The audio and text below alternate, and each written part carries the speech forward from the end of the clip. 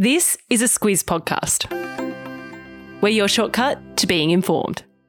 This week, our podcast is brought to you by BHP. Reducing greenhouse gas emissions in the production of copper is critical. That's why BHP has committed to solar, wind and battery agreements to help power their copper mine at Olympic Dam in South Australia. It's happening now at BHP. Visit bhp.com/critical to find out more.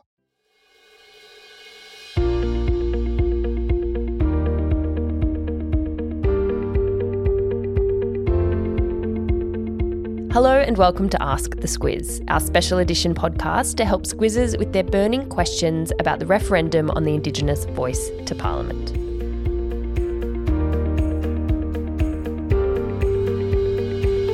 I'm Larissa Moore. And I'm Claire Kimball. Second episode of Ask the SQUIZ. Claire, the questions keep coming in, which is awesome. What's interesting is we've got a lot of people asking the same sorts of questions. Yeah, so there's some themes that are emerging about what people want to know. Today we're going to get into the legal challenges, lots of questions about that, existing Indigenous bodies, and also a bit of the nuts and bolts on voting again. I love the nuts and bolts of voting. But yeah, we will remind you again at the end, but please do share this podcast with your people. We've all got to vote. We've got lots of the same questions coming in, so it sounds like lots of people are thinking about all this stuff and we should all feel as informed as possible. Yeah, let's get into it. All right, our first question this week comes from one of the main claims from the No campaign about the Voice proposal. It's something that opposition leader Peter Dutton has also talked about. It's come up a lot. Natalie, Jamie, Alex, John and Megan all asked about the risks of legal challenges to government decisions if there is a voice. Yeah, and look, it's a great question. It's one of the most hotly contested issues of this referendum and around the Voice proposal. So let's start with the official No case and what it's saying. I'm talking about that booklet that was mailed to every Australian household. So in that booklet, it actually puts the words, "The voice is legally risky," as the number one reason that people should vote no. Yeah, right. So it's a big one for the No case. And you do hear No campaigners talk a lot about it being a lawyer's picnic.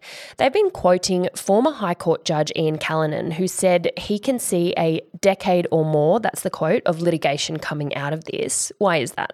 So the argument is because the voice hasn't been road tested, that it would be the first constitutional change in nearly 50 years and it's going to be challenged in the court. So there is that. Just on principle, it's a change and there will be legal issues around it. And the No case is saying that once the voice starts giving advice to Parliament, to ministers, to government departments at the federal government level, the people who are affected by any decisions, they're going to start challenging any of those decisions in the courts if they don't like the outcomes. So there's many, many cases, they reckon, that could be escalated to the High Court.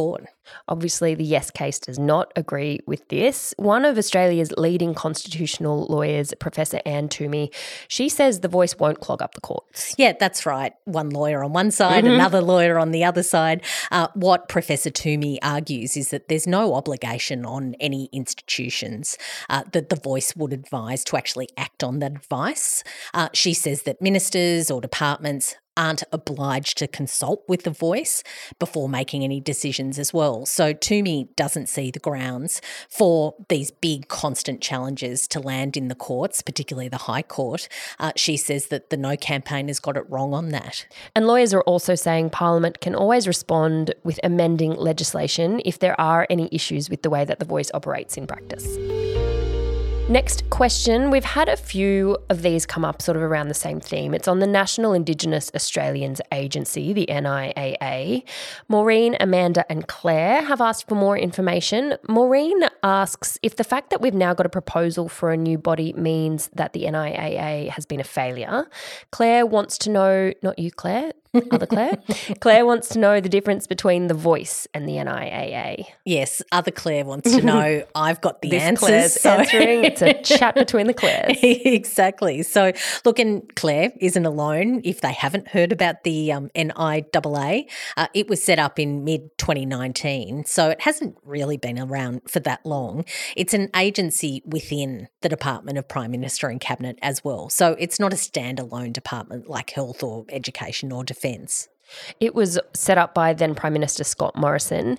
He came to an agreement with Indigenous leaders about the need for a big overhaul of the Closing the Gap targets, and this is the agency that was set up to support those efforts. Yeah, exactly. So that tells you about the big differences with the voice. The NIAA is an agency within the government. It's part of the bureaucracy and it's meant to advise the government but also implement policy. So its employees are public servants in much the same way as other government departments have employees. Right, whereas a voice would be a body that's independent of government and its representatives would be selected by Indigenous people themselves. Yeah, and this NIAA, it's by its own self-reporting anyway, has about 22% Indigenous staff, which is a big percentage when it comes to population standards and other government departments, but it's not claiming to be a representative Indigenous body. Yeah, right. Okay. Going back to Maureen's question, she wants to know if the National Indigenous Australians Agency has been a failure. Look, I don't think anyone is actually claiming that it's been a failure. It hasn't been around long enough really to be a failure, and it does have a very specific task, but we're certainly not really seeing big public criticism of its work. It's more that the No campaign is saying, look, we've already got an agency that's dedicated to Indigenous Australians and their outcomes, and that's part, they say, of the reason that a voice isn't necessary. Thank you, Claire, for answering Claire's question. Before we get into what might be in the news next week, a message from our podcast advertiser, BHP. This week, they're keen to share with SQUIZers how the resources they mine are key to the energy transition to renewable energy. Yeah, we often hear about the push towards renewable energy, but what doesn't get as much attention is the role resources play in making that transition possible. Take steel, for instance. It's a key material used in the construction of renewable energy infrastructure, as well as in bridges, transportation, hospitals and schools. And a big part of it comes from iron ore. BHP says the importance of responsibly produced Australian iron ore is clear. And by that, they mean reducing the greenhouse gas emissions associated with iron ore production. It's why BHP has committed to a solar and battery agreement to help power their port facilities at Port Hedland. It's happening now at BHP, and if you want to learn more, visit bhp.com/critical. You'll find that link in your episode notes. A couple of quick process questions now, and Ian, I'm sorry if I'm pronouncing your name wrong, but Ian asks what impartial assistance will be offered to voters whose literacy is low to zero and who cannot actually write yes or no? And another Claire asks about the vote counting. Claire, are you submitting these questions? Next time I'm going to change my name. Another Claire, a third Claire for today's podcast, has asked about the vote counting process for a referendum.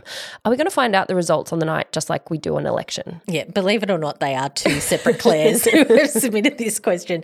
And look, first to Ian's question about people who might need assistance to vote. The Electoral Commission is pretty well set up to support all Australians to have their vote. They do that at elections as well. So if you do have literacy problems, if you're not able to write yes or no, you can bring someone along with you on the day to actually help you do that. They can come into the polling booth with you. Mm-hmm. And if you don't want to do that or you can't do that for some reason, you can still turn up to vote on the day and ask the polling staff to help you.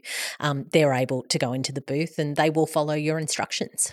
And it's worth noting here as well that the AEC has a range of similar ways that they support people with English as a second language, people with low vision or blindness, dementia, and a range of disabilities. So remember that polling staff that are there on the day, they're there to help you and they're trained to assist people. Yeah, they get that training. And also it's not just about what happens on that polling day. There are mobile polling teams that go into aged care homes, hospitals, prisons as well, anywhere where Australians aren't able to actually get to a polling booth on the day or it's difficult for whatever reason. They need to ensure that all Australians have the opportunity to vote. So they will do that in the days leading up to the actual referendum day. On the next question about whether we'll find out the results on the night, the answer is if Anthony Green has anything to do with it, of course we're going to have a result. All hail Anthony Green. I don't want to think about what we're going to do when he retires. So how will that play out? What's Anthony going to tell us? Well, Anthony reckons so let's just repeat it here. Yeah, exactly. That it should actually play out pretty quickly on referendum night, and that's because officials at polling places are just counting yes and no's. It's not like an election where you have to exhaust a list of candidates, maybe 1 through to 10, and then actually get to the top 2. So yes, no, one pile, the other pile, maybe a third pile for informal votes. And actually that means that it'll go pretty quickly, he reckons. So we should get the result on the night. The other thing to think about is smaller rural polling places, they'll be tallying votes really quickly. So in some places around the country, we're going to get reporting results within an hour or so.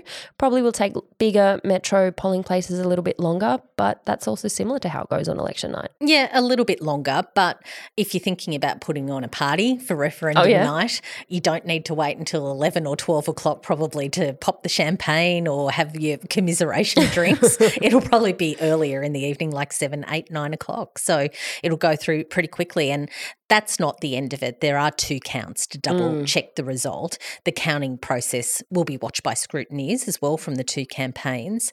But if we don't get a result on the night, it means that it's very, very close. Yeah, and we will need to wait for things like the postal votes to come in. Exactly. Stand by. All right, that is us done for another week. A huge thank you for the questions, Claire, and Claire. Just kidding. What a power team. As I mentioned at the top, what we love to see about a few of you asking the same questions, we reckon that it means that a lot of you are out there with these kinds of thoughts and ideas, which means if you are listening, please do share this podcast with your mates. Yeah, exactly. If you're hearing things or you've got questions and you're just not quite sure exactly how that goes down, shoot those through to us at hello@thesquiz.com.au, or Larissa, there's a form. We'll have that link in the episode notes. We sure will, as well as a link to our resource centre where we're collating all of this information. We've got such great information on that page, summaries of the yes and no cases, a shortcut on the Uluru Statement from the Heart. I know a lot of people are kind of going, what is that? I want to wrap my head around it. And lots of other stuff, as well as these Ask the Squiz episodes. So find the link in your episode notes or head to our website, thesquiz.com.au. Thanks so much for listening. We'll be back next week.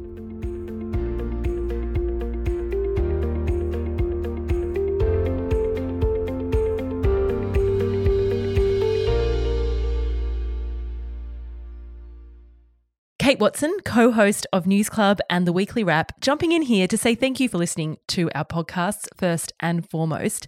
And if you like them, we'd really appreciate it if you could share them. Tell your mates about us. Tell your family. Tell your barista. Tell your hairdresser.